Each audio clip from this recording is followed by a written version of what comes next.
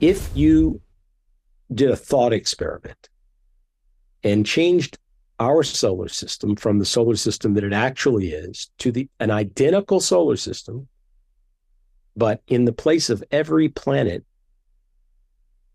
you put the Earth. So the Earth's in the Earth's orbit, the Earth's in Venus's orbit, the Earth's in Mars's orbit, and so forth and so on, Jupiter's orbit, Neptune's orbit, etc. If you put identical objects, and the object I pick is the Earth because we all agree the Earth is a planet, right? And you then categorize them by the astronomer's definition. What you would find is that they would be planets close to the sun. But by the time you get out to Pluto's orbit and beyond, the Earth isn't a planet either, even though it's the same thing. It's the Earth. Hello, this is Robinson Earhart here with the introduction to Robinson's podcast number 153. And this episode is with Alan Stern, who is a planetary scientist, space program executive, and aerospace consultant. In 2007 and 2008, he was NASA's chief of space and earth science programs, but right now his main gig with NASA is leading its $880 million New Horizons mission, which explored Pluto and its moons before heading farther out into the Kuiper belt that surrounds the solar system, and it's heading beyond even there. And in this episode, Alan and I begin by discussing whether or not Pluto should be classified as a planet, because there are some astrophysicists out there who don't think it's massive enough or that it doesn't sufficiently affect the rest of the solar system gravitationally. So a recent guest, Konstantin Batygin of Caltech, is one of them. And then we turn to the logistics of flying to Pluto, which is no easy feat. What the New Horizons probe discovered there and on the way, because it made a stop at Jupiter, and then its journey into the Kuiper belt. Alan's book, Chasing New Horizons, details the story of this groundbreaking mission if you want to get even more juicy details. And now, without any further ado, I hope that you enjoy this conversation as much as I enjoyed having it with Alan.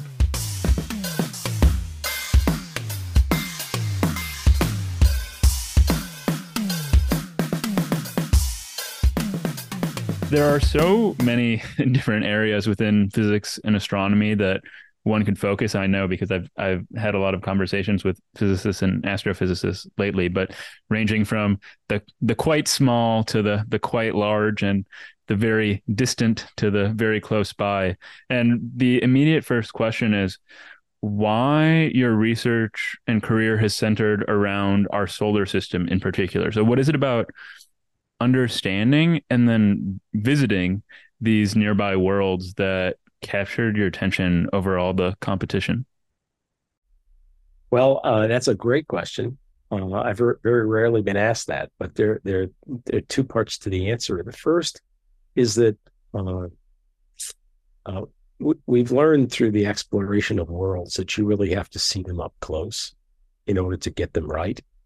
And it was my estimation, even at the beginning of my career, when I was an undergraduate and then a grad student, that since we were never going to send spacecraft in my lifetime to other stars or to faraway places in the universe, that the solar system was just a better place to spend your time because you had a chance of actually determining if you got it right.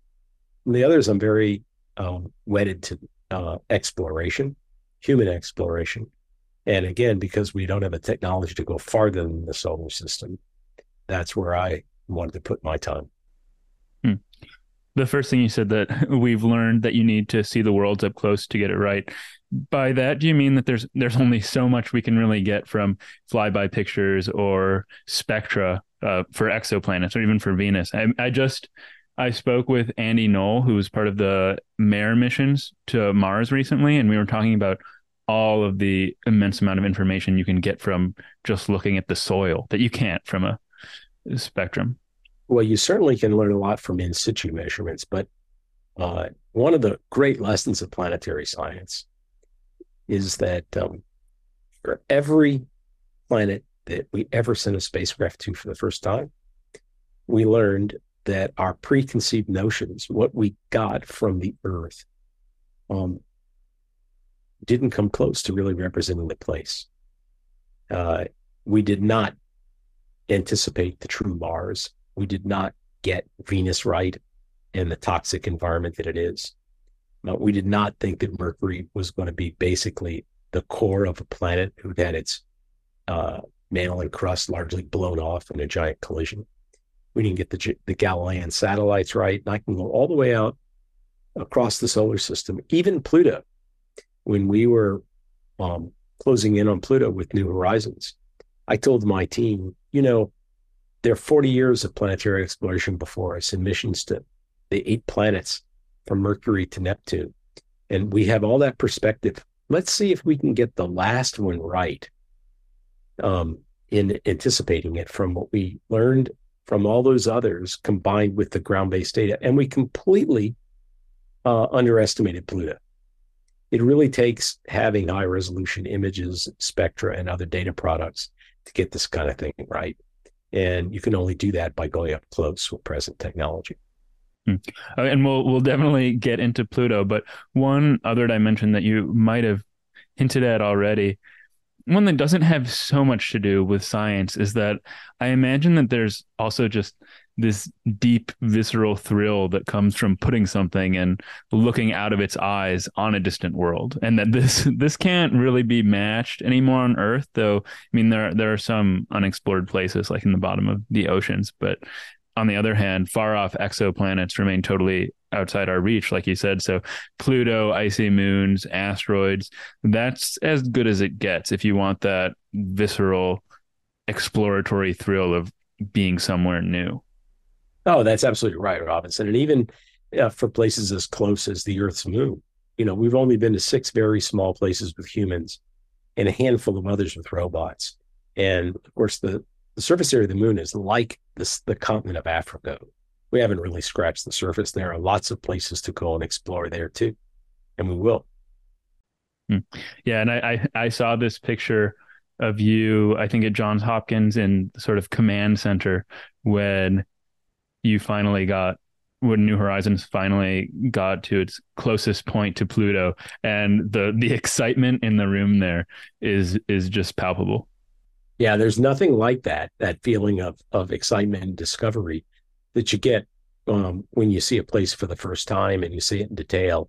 It's like a Christmas present you've been waiting to unwrap for a long time, and then suddenly you open the box to see what's inside. Mm-hmm.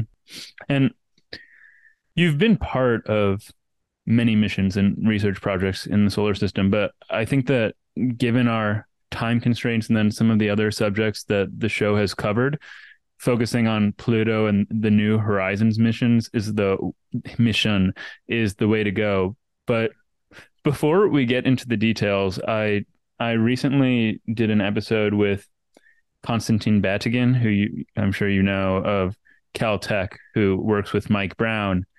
And we talked a bit about Pluto and about the new Planet 9, though whether Pluto is still Planet 9 is something we're about to talk about. But so I have that side of the story where Mike and Constantine don't think Pluto is a planet. But I was wondering how, as someone who knows Pluto probably better than anyone else, feels about its demotion from planetary status, and whether or not the move reflects something like an arbitrary whim or a meaningful and illuminating distinction, as they would have it.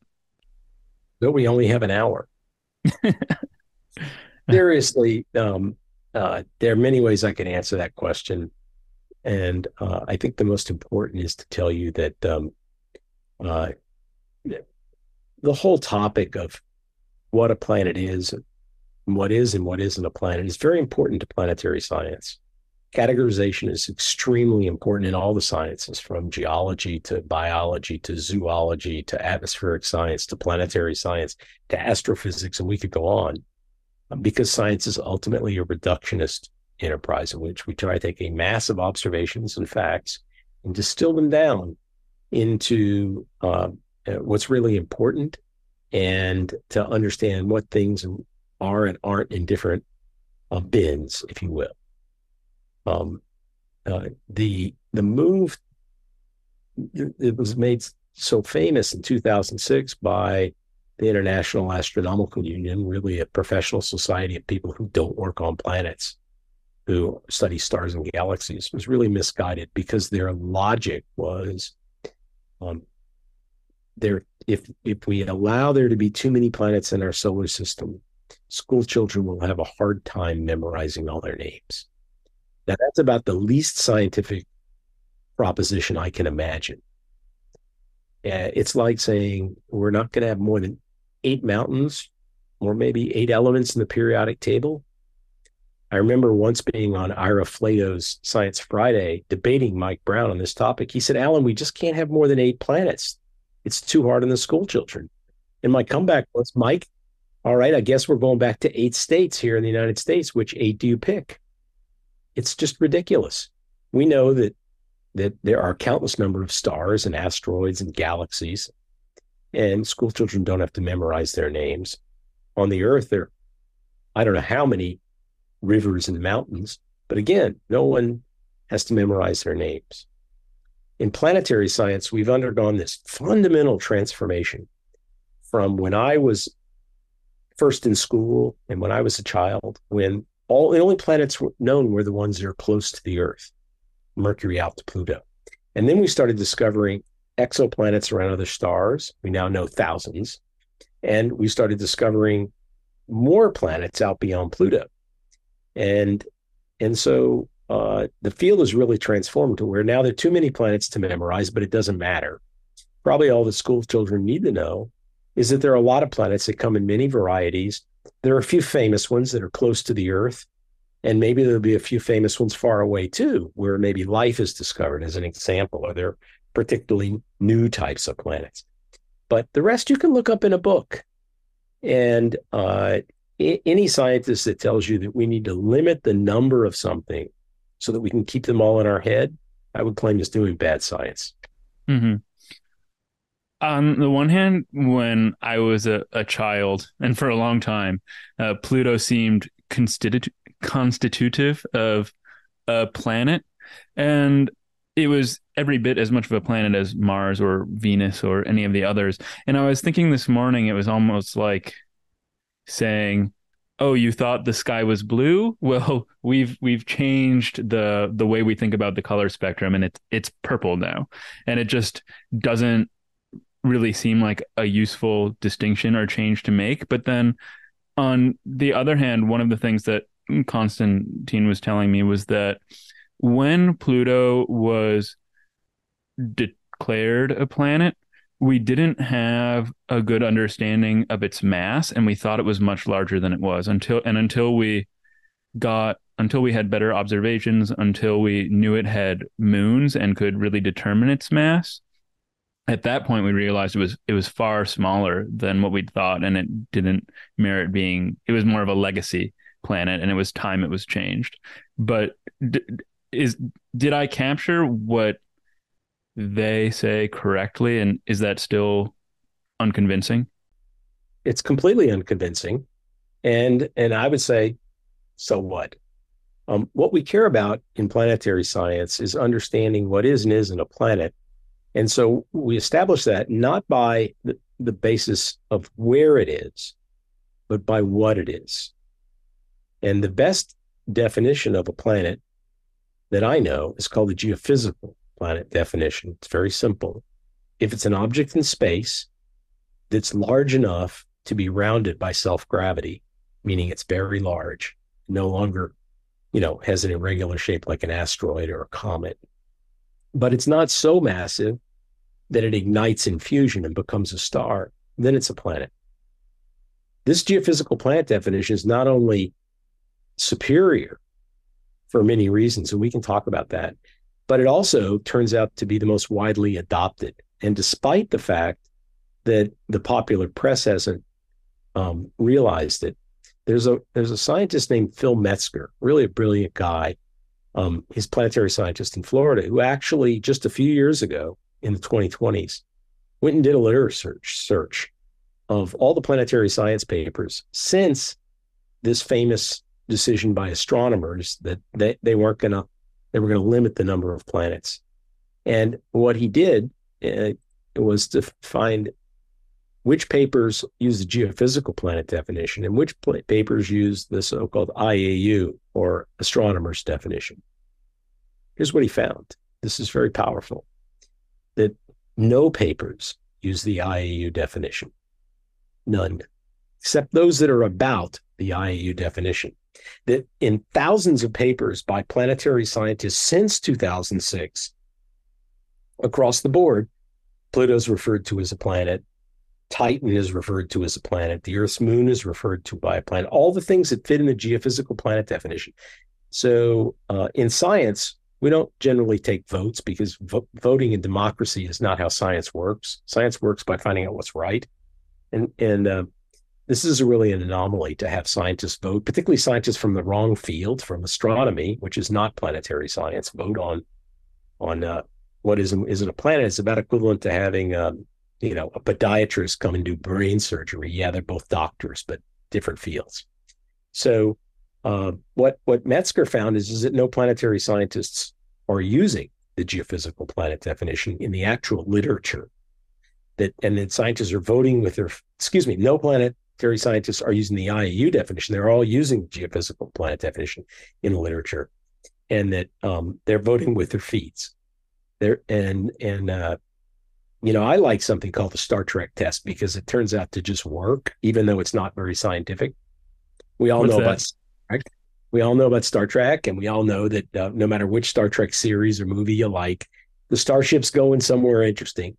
And usually at the beginning of an episode or a film, they show up somewhere, and on the bridge of whatever starship it is, there's a big screen display, and they show you where they are. And out in the audience, people instantly know just by looking at whatever's on the viewfinder, is that a planet or a comet or an asteroid or a star or a Klingon spacecraft or what have you. And frankly, that's about all it takes. People recognize planets when they see them. And if Pluto came up on your Star Trek Enterprise or any other Star Trek viewfinder, and you didn't know what it was, the first thing you'd say is, this week, this episode is about being at some weird planet. I think Star Trek test works pretty well, and it gets rid of all the math, but it correctly sorts things. And that's what we want in science, is a system that allows us to put the planet-like things in the planet category and the star or asteroid or comet-like things in those other bins. And the geophysical planet definition does that really well, just like the Star Trek definition. But the astronomer's definition, that's all about calculating what's nearby and what's cleared its zone, miserably fails at that. And no one uses it. No one in the professional community really uses it. Yeah, this geophysical definition really does seem to capture the gap between asteroid or minor solar system body and sun, as well as our intuitions about what a planet is. The only thing that seems to be missing to me is we think of planets as objects that orbit stars, but I also suppose that if the Earth were ejected from the solar system, for instance, we wouldn't stop thinking of it as a planet.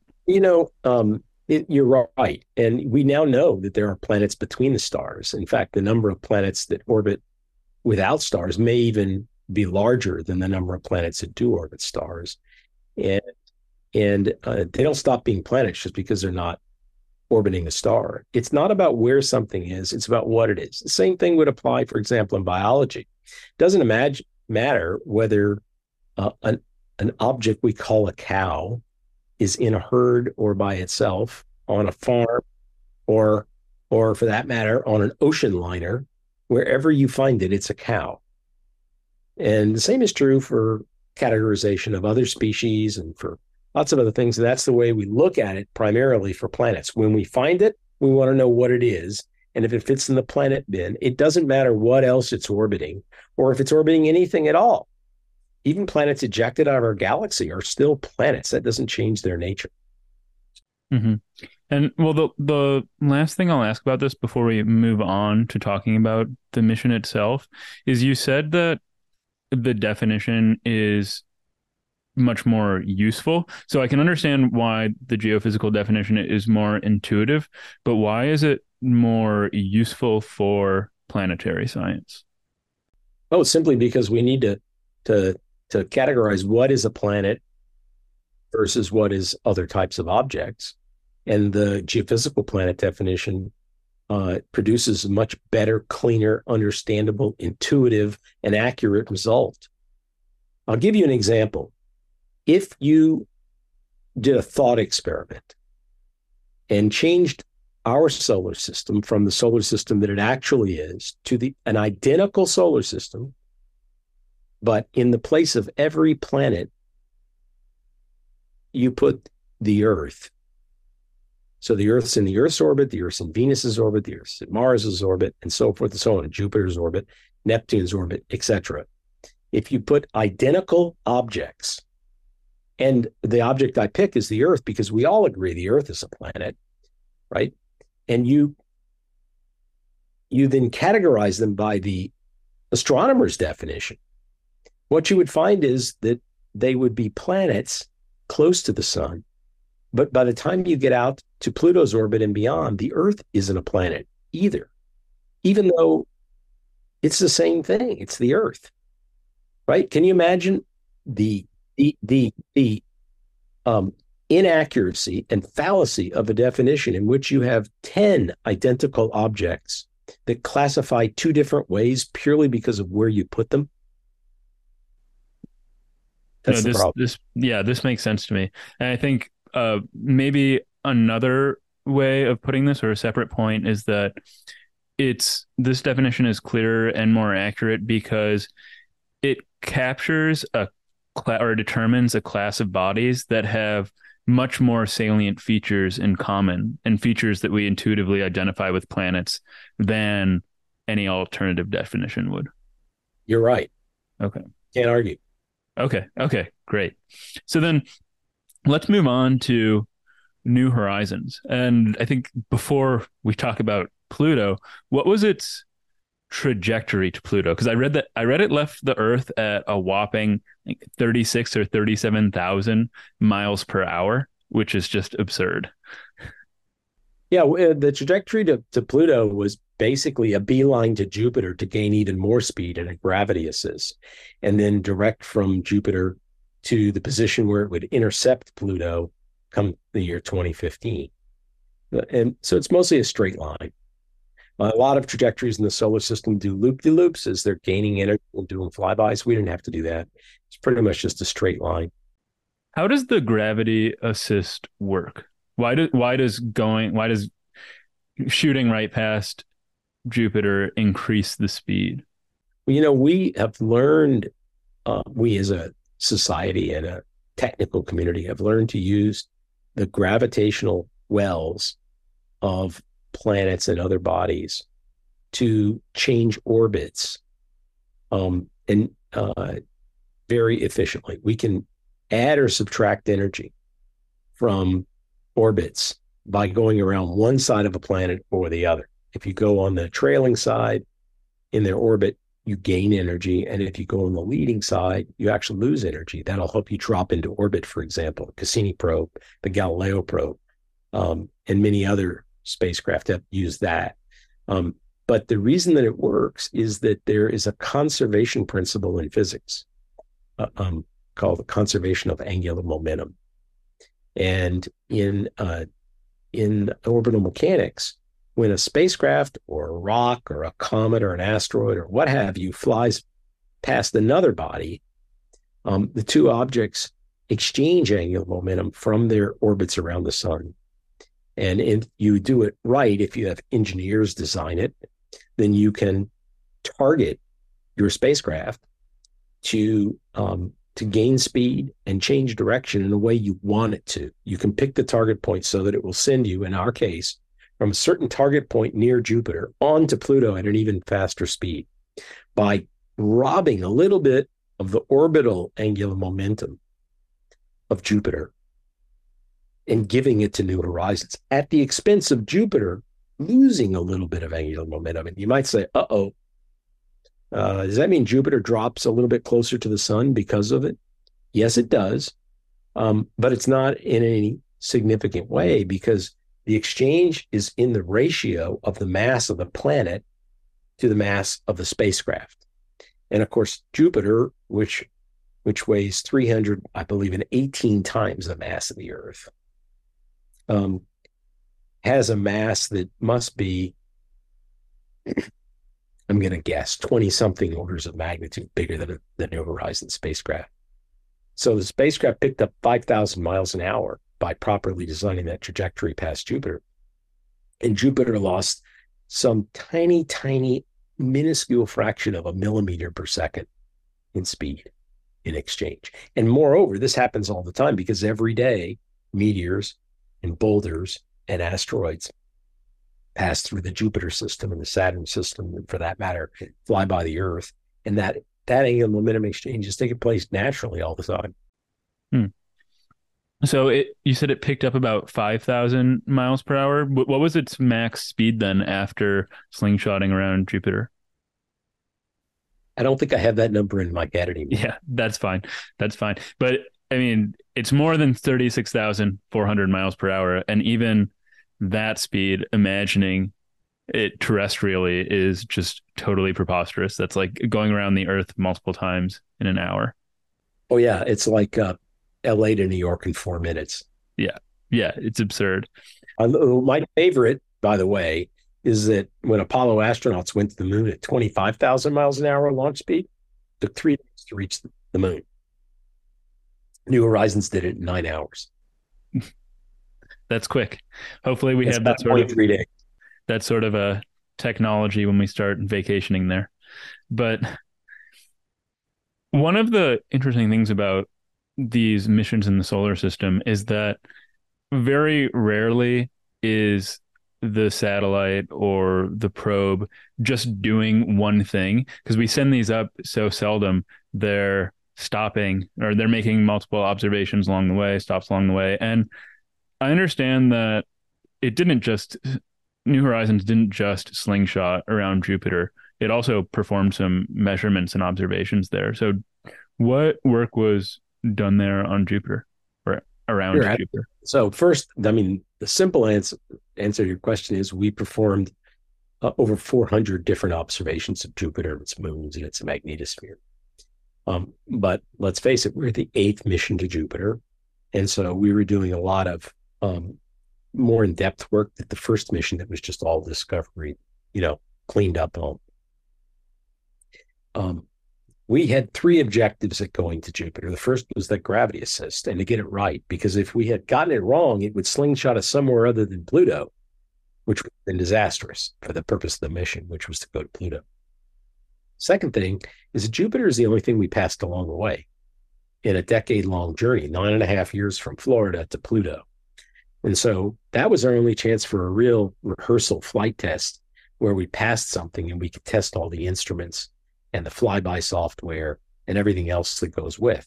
So that was our second priority, was flight test. And the third priority, because we were the eighth mission, not the first mission, and only a flyby, not an orbiter, was to do science. It turns out we did some really fine science and made some really significant discoveries about some of Jupiter's moons and its magnetospheric environment, and a little bit about its aurora and even its atmosphere.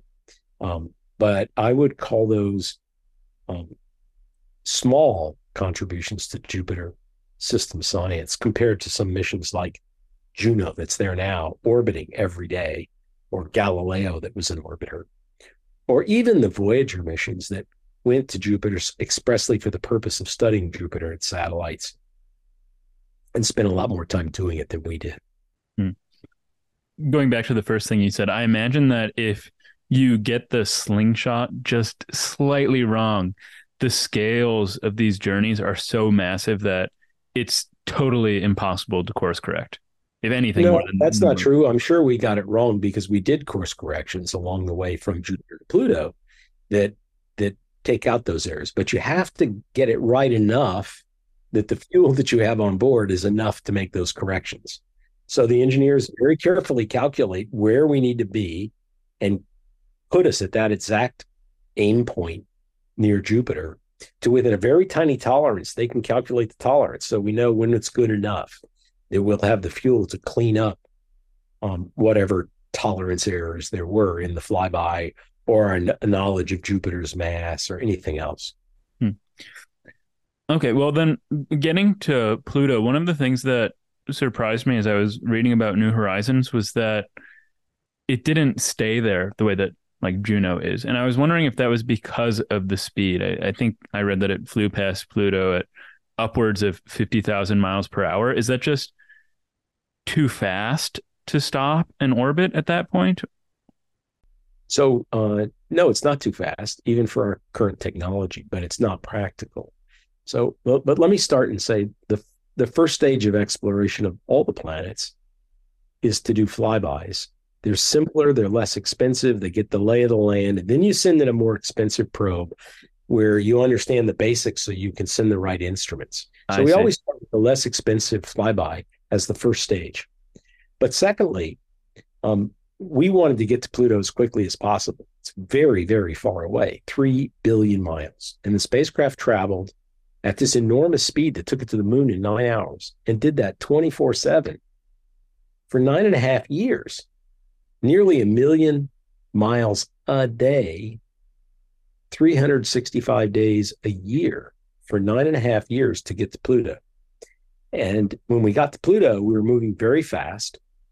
And if you tried to come to a stop, you could not do it with the kind of propulsion technology on board New Horizons. Think about it. It took a rocket 225 feet tall to launch New Horizons. It would take a similar sized rocket to bring it to a stop so you could orbit. Mm. No, that makes a lot of sense. We have other technology that's it's called electric propulsion that makes that more efficient. And people have now designed follow-up missions to New Horizons with orbiters that have never been built, but we know what to do, how to build them. And it turns out they take about 20 to 25 years to reach Pluto because if you're going too fast, even that better propulsion technology can't bring you to a stop to get into orbit. So you have to limit your speed so that you can have enough braking to get into orbit. In the case of New Horizons, that wasn't the objective. The objective was to get there and do it as quickly as possible so that we could get the data back as quickly as possible. And so the spacecraft didn't have to survive any longer in space than necessary to keep the cost down. So the whole objective was to do a flyby. And had we tried to do an orbiter, we probably never would have had the project because it was not affordable. I hadn't realized that there was this flyby then probe model to better fine tune the instruments that you send in that next round. But that makes a lot So of sense. take a look at Wikipedia or anywhere else, a textbook, and you'll find the first mission to every planet and to every other kind of body like comets and asteroids always begins with flybys. There's not a single exception, even the moon. So then, how close did New Horizons get when it finally arrived at Pluto, and how long did it manage to collect data before it zoomed on? Okay, so we got about 12,000 kilometers or almost 8,000 miles from Pluto. We could have gone closer, but we determined that was the optimal distance because if you went too close, things would be blurred as you went by very quickly. It's sort of like let's say, think of Top Gun. If you had a supersonic fighter and you were doing not bombing but reconnaissance, say you were flying by a building. If you come too close, the images are going to be blurred. At the same speed, farther away makes for better results. So there's an optimum between being too far away and not having good enough resolution and being too close and getting too much blurry. We figured out that math, and that was the answer, 12,000 kilometers. The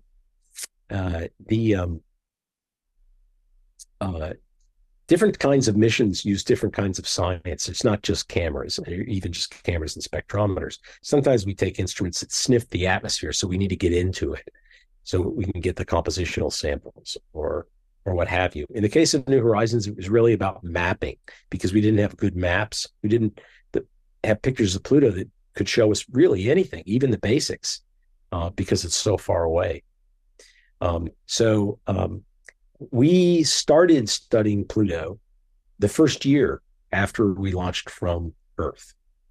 And we continued to study Pluto even uh, years after we were at Pluto. But all the real important data came when we were close. In the roughly 10 weeks before the flyby, where we could exceed the resolution of the Hubble Space Telescope. And every day it got better and better until closest approach. And then we were receding again. So almost everything that's important that we learned is in those 10 weeks. And most of that is in the few days right at close approach when we were closest.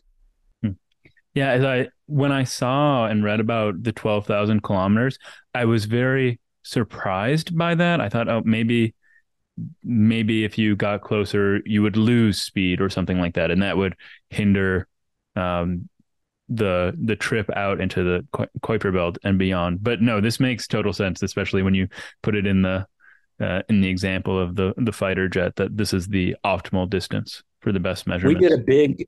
a big what's called a trade study where we traded the kinds of science we could do with the instruments we have and looked at all the science for all of these 7 instruments on board and how well they could study not just Pluto, but also its 5 moons. And Dr. Leslie Young ran that study. It took months because we had to model the performance of 7 scientific instruments studying 6 different objects. So that's 42 combinations of things. And then vary those parameters at distance A, B, C, D, E, F, G. What do we get? And some instruments are better at one distance and some are better at a different distance. And we tried to find the optimal. So we create a scoring system in which we could, the camera might do better here, but the spectrometer there and the other instrument at some other distance. And yet at every distance, each one of them could teach us new things. So we created a numerical scoring system and just racked it up and determined that this 12,500 kilometers gave the best overall result. And then we nailed it. We went exactly where we said we were going to go. Yeah, I saw that you really pulled through on all the major objectives of the mission. And so you mentioned the 3 with Jupiter. What were the main targets for New Horizons on Pluto? So, for missions where you go back to a planet, you usually have these very detailed questions because you've already been there and you know what to ask. In the case of Pluto, the 3 top objectives that were set by the National Academy of Sciences in the United States were to map Pluto and its moons geologically, to map their surface composition from place to place for Pluto and its moons, and to determine the properties and composition of Pluto's atmosphere. Now, those are very top level objectives. I'll give you an example. When we talk about the atmosphere, we had very detailed objectives about determining composition to a very specific accuracy, about determining the properties of the haze particles and clouds in Pluto's atmosphere, about understanding the temperature structure of the atmosphere, the pressure structure of the atmosphere. Similarly, for the geology, for the mapping, we had resolution requirements, signal to noise requirements, dynamic range requirements, very detailed specifications from which you can design the telescopes, cameras, spectrometers that do all this work. And the spacecraft that has to accommodate them, point them, record its data, and do all this in a very small amount of time so that everything works out while you're going by. And so what the National Academy did was actually give us a very detailed set of specifications. And we and the other teams that proposed, each came up with concepts for how to do that. NASA selected ours as the best. And then we went and built it and flew it. Great. And so maybe we should talk about these different areas of the mission in turn. And what did you discover about, well, first, do you pronounce the moon's name as Sharon or Karen? I've heard both. Yeah, there are actually several pronunciations. It comes from a Greek word. It's the name of the big satellite comes from Greek mythology. Mm-hmm. And I don't even think I can pronounce it right. I'm not a Greek scholar. Right. I think technically the proper pronunciation is something like Charon, but no one says that. And in particular, the reason for that is because the guy that discovered Pluto's large moon, a guy named Jim Christie,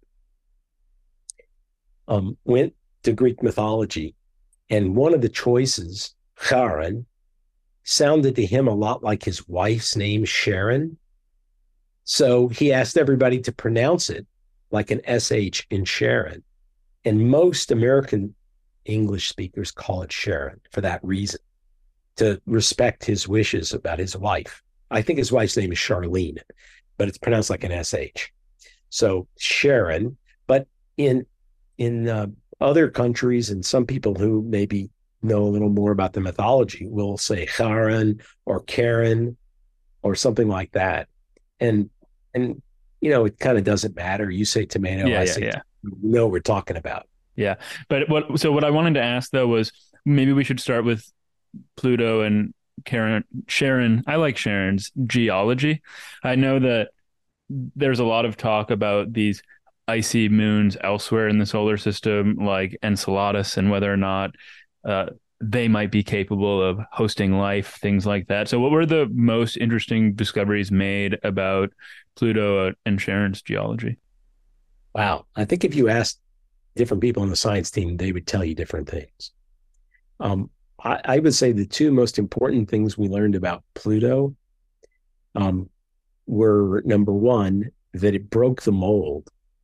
The usual rule is the smaller the object, the more simple its geology, the less varied. But Pluto turned out to be as complex as Mars, even though it's much smaller, or as complex as the Earth. And secondly, usually as you look at smaller and smaller objects, they tend to be less geologically active after all these eons because they cool off more rapidly.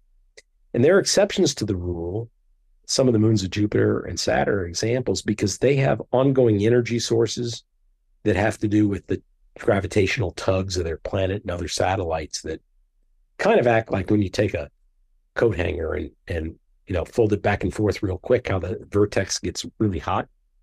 That kind of tidal force can make small objects active, even though they're very old. But generally, when we find things in the solar system, the smaller they are, the less active they are. A good example is our moon, which itself is bigger than Pluto, but it's hardly geologically active compared to Pluto. Pluto turned out to upend this whole theory that smaller generally means less active, and showed us that an object the size of basically the United States could be as geologically active as the Earth or Mars, even after 4 billion years. And what I like to say is that defied all the textbooks, but I guess Pluto doesn't read textbooks. So, does that, when you say that it's geologically active, that means it has a hot core, there are plate tectonics, volcanic activity, all sorts of things like that? Well, we don't know if Pluto has a hot core, and we don't know if it has plate tectonics, but we do see tectonic activity. We do see evidence of recent volcanism. We see there's a large glacier on Pluto's surface called Sputnik. It's the size of Texas and Oklahoma combined, and it's geologically born yesterday. So Pluto's creating new terrains all the time on a massive scale that I don't think you'd have found anybody on my science team before the flyby that would have taken a bet with you that we would find that, because it just defied all common wisdom from the exploration of the closer planets. Hmm. And then returning to what you said earlier about this, uh, the way that missions unfold, where first you do a flyby, then you send a more dedicated probe. Is this the sort of discovery where when you send the next mission, it will now be equipped with the sorts of detectors to best measure geological activity, for instance? Exactly. You're Okay. exactly right, Robin. So when we go back with an orbiter, we want to probe the interior because we think we found an ocean lies beneath the surface. Okay. We want to probe the atmosphere now that we know that it has these haze layers, and we want to probe the volcanoes and the frozen lakes and the other kinds of phenomenology that we saw to better understand them now that we know that they're there. So we can ignore a lot of things that we didn't find, and now we can concentrate on the things that we did find and bring the right kinds of instrumentation to do that. Yeah, you said there were two most surprising things about Pluto. Was the second these haze layers in the atmosphere you just referred to? Now, the two were the diversity and complexity of its geologic expression and the youth of its surface, the ongoing activity. Okay, interesting. And then Both of what those were completely defied expectations, and they're like meta. They're not like, oh, we were surprised to find a specific thing like a volcano or clouds or what have you, evidence for an ocean. This is when you put all of the range of phenomenology we saw together, it's those two things that are at the top of the list for headline surprises. yeah, so they're meta in the sense that they upend a model or theory that goes way beyond just Pluto. Yes, but they're also meta because you don't learn them from seeing one type of geologic structure or atmospheric property. It's from putting it all together holistically and saying, wow, look at that. There's this range of geologic phenomena that's just unprecedented for a small planet. There's this range of activity on very many different time scales and on different spatial scales that was not predicted. And were there similarly surprising discoveries made about Charon or other of Pluto's satellites? Well, yes, for Sharon in particular. The small satellites we didn't come as close to, and they're because they're smaller, we just put less pixels on them, so we don't see them as well. We have their basic shapes, their basic compositions, their basic masses, but we even have a little bit of information on their composition, but we don't see them in as much detail because the main targets were Pluto and the big moon Charon. And realize the big moon is the size of Texas. It's big. But the next biggest moon is like the size of Houston County. It's really tiny by comparison. And then the other moons are even smaller still. So we went after the two main objects in the system and studied those in greater detail. And so what was exciting about Charon? Well, I can name a lot of things, but I won't. I will tell you it's not as exciting as Pluto Okay. in my view, and I think the view of most people on the science team. But we did find really interesting properties. For example, we found evidence of a lot of ammonia ice exposed on the surface, which means that its interior must somehow make or was born with a lot of ammonia, which is not seen commonly at other places in the solar system. That's a puzzle. Secondly, it's got a polar cap, but it's the opposite of every other polar cap, all of which are bright, icy things. This turns out to be a dark, organic residue polar cap, unlike anything else seen anywhere in the solar system. We found the largest canyon system in the solar system across Pluto's equator, I said Pluto's equator, I meant to say Charon's equator, caused by the freezing of the water ice in Charon's interior that created extensional stresses that cracked the whole girth of it around the equator. The same way that if you take an ice cube and throw it in a hot pot of tea or coffee, that you'll hear popping and cracking as the ice expands due to being rapidly heated. Something like that happened to Charon, but on a gargantuan scale that just completely dwarfs the Grand Canyon of the Earth. Wow. Well, the last thing that I really wanted to ask about regarding Pluto and Charon is that you already mentioned this subsurface ocean. And is it something where with Enceladus, for instance, people are thinking that this ocean might once have been or still be a potential home to life? And if so, is that something that future missions will want to be investigating more closely? Briefly, the answer is yes and yes. Great. Very All of cool. these oceans, these interior oceans that are so common that we didn't expect in the beginning of the space age, but we've learned to appreciate that they're very common, provide warm and nurturing environments where there may be biology, even far from the sun, like Pluto, where you wouldn't expect to have found life because temperatures on the surface are near absolute zero, but down below the surface, it's warm enough to have liquid water. And that might mean, we don't know enough to know, but it might mean that there's evidence, like we see it in Enceladus, of not just liquid water, but salty liquid water with organic compounds in it and evidence of hydrothermal vents, all of which is the case at Enceladus. Pluto, we don't know enough yet to know if that's the case. But I guarantee when an orbiter goes back, studying the putative ocean and its properties and its potential for astrobiology will be high on the list of objectives. Very cool. Well, I want to make sure that we have time to talk about future missions, but before we get to that, we still need to finish the story of New Horizons. So I know that after it visited Pluto, it sped off to a Kuiper Belt object, a KBO, known as some string of numbers, and then Arrokoth that it reached in 2019. So maybe what was this object? Why visit it? What did we find? And then where to go from there? Right. Well, when the National Academy of Sciences that I referred to earlier outlined the objectives and the priority of doing this mission, it was not just to explore Pluto and its moons, but this whole third zone of the solar system called the Kuiper Belt that orbits beyond the giant planets. And the reason is it's a treasure trove for understanding how planets form. It's in the deep freeze, so it's sort of a planetary equivalent to an archaeological dig back into the history of the solar system. And these little objects that are not the size of continents and larger planets, but that are the size of counties, aren't very evolved. And because they're kept in this deep freeze near absolute zero, they're great time capsules that can tell us about the chemistry and the physics that form the seeds of planets.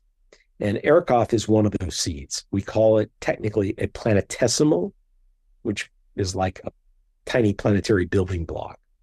And we flew right up to it and past it and got data that's just as fine as the data that we got on Pluto and its moons. We've also studied 36 other Kuiper Belt objects along the way, and we're looking to study more and to even have another close flyby if we get lucky and can find something within our fuel reach. And how far is New Horizons now? And how far is it going to get? Well, New Horizons now is about 56 times as far away from the sun as the Earth is. That's about almost, it's getting towards twice as far as Pluto. Oh, wow. Not quite, but it's getting there, pretty close. And it's on a trajectory that's going so fast, it's leaving the solar system. So it's never going to reach a maximum distance. It's always going to get further and further by about 300 million miles per year. And we expect that the battery, it's a nuclear battery that's on board, has enough power to run New Horizons until roughly the year 2050. So that's 27 years from now. We've been in flight 16 years. We're not even halfway. And the spacecraft will be much, much further out, more than twice as far as it is now.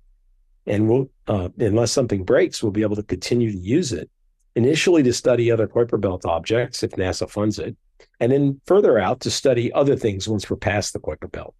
It's really a unique resource. It's the only spacecraft in the Kuiper Belt or even in the sun's heliosphere at those great distances. And it carries great instrumentation that the Voyager mission didn't have because it was invented 30 years before with older technology. Yeah, you said that it carries great instrumentation, but that's not the only stuff that New Horizons carries. I saw that it flies with a Florida state quarter, United States flag, some of the ashes of the guy who discovered Pluto, and then a number of other things. And I was wondering whether this is required by NASA for publicity purposes, or is it really born of a conviction by you and the other powers that be that it could be recovered by non-human life forms? Oh, no, we didn't do it for any of those reasons. We just did it because we worked hard and we wanted to put 9 mementos for the 9th planet. And the things you named are some of those 9. We did it with NASA's knowledge, but it wasn't a requirement. Just like we fly an American flag on the spacecraft. We did it to celebrate the work that we'd done and to commemorate the people who worked on it. And we launched it from Florida as a Florida state quarter. It was built in Maryland as a Maryland a coin there. Clyde Tombaugh discovered the planet and died before we could build New Horizons, but always wanted his ashes flown to Pluto if a mission ever happened. We were able to do that. And then there are some other mementos. As I said, there are 9.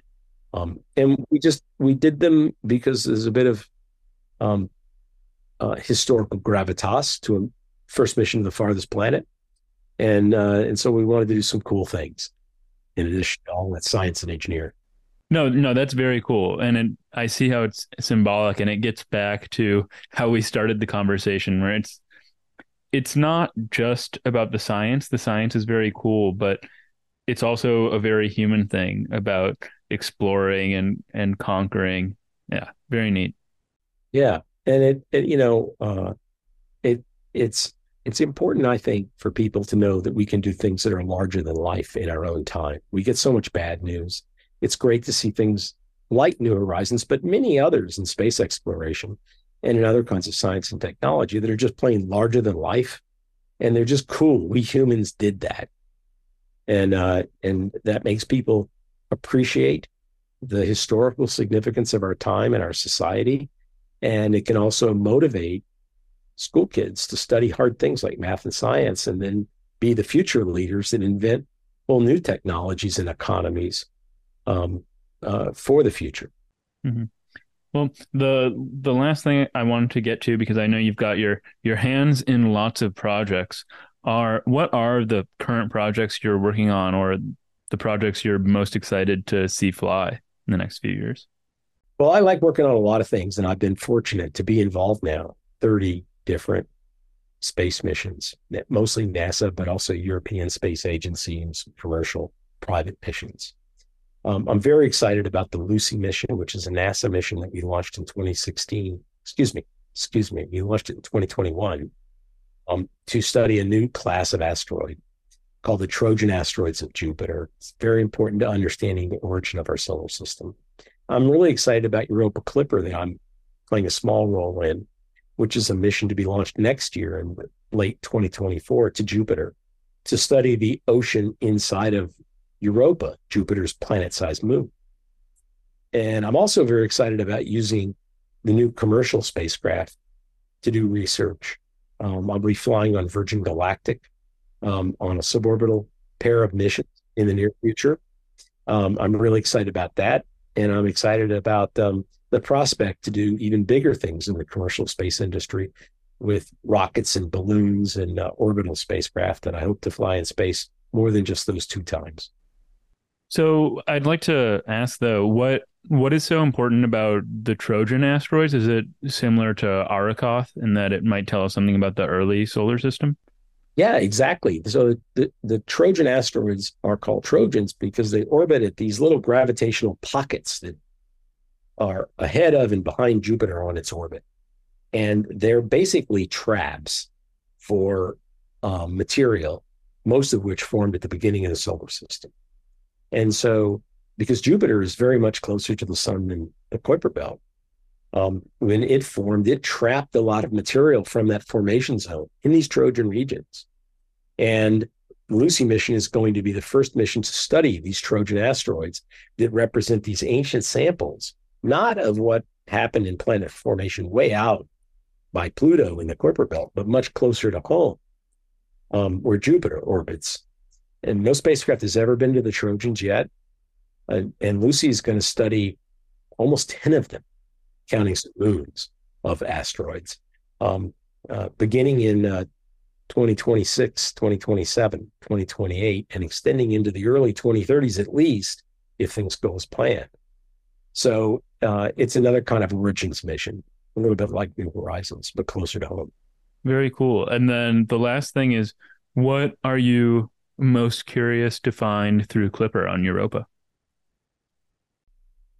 I'm very interested to know if Europa's ocean has as much astrobiological potential as the ocean at Enceladus, because it's closer to the Earth. It's more accessible to us. Now, it's in a more difficult radiation environment because it orbits Jupiter.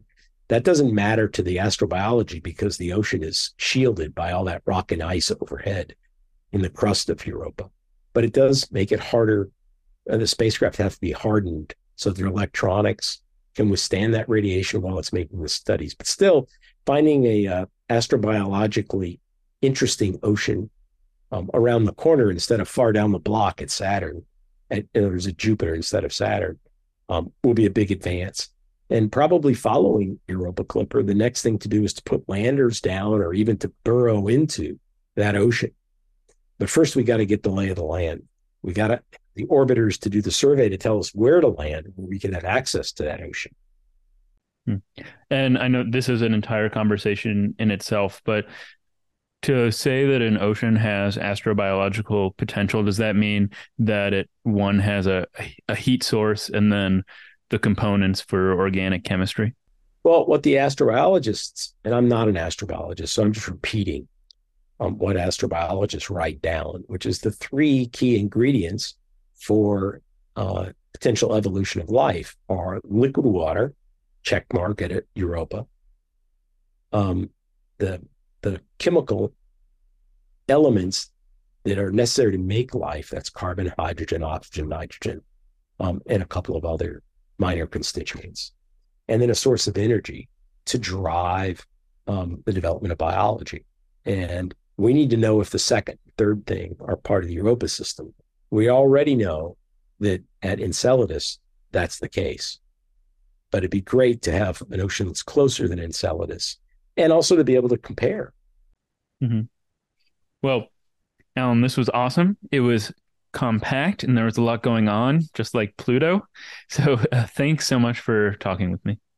Robinson, it was fun, and thanks for having me on. Hold on. If you haven't subscribed, liked, commented, or reviewed, that would be so helpful. And if you haven't yet, you could also follow me on Twitter and Instagram at Robinson Earhart.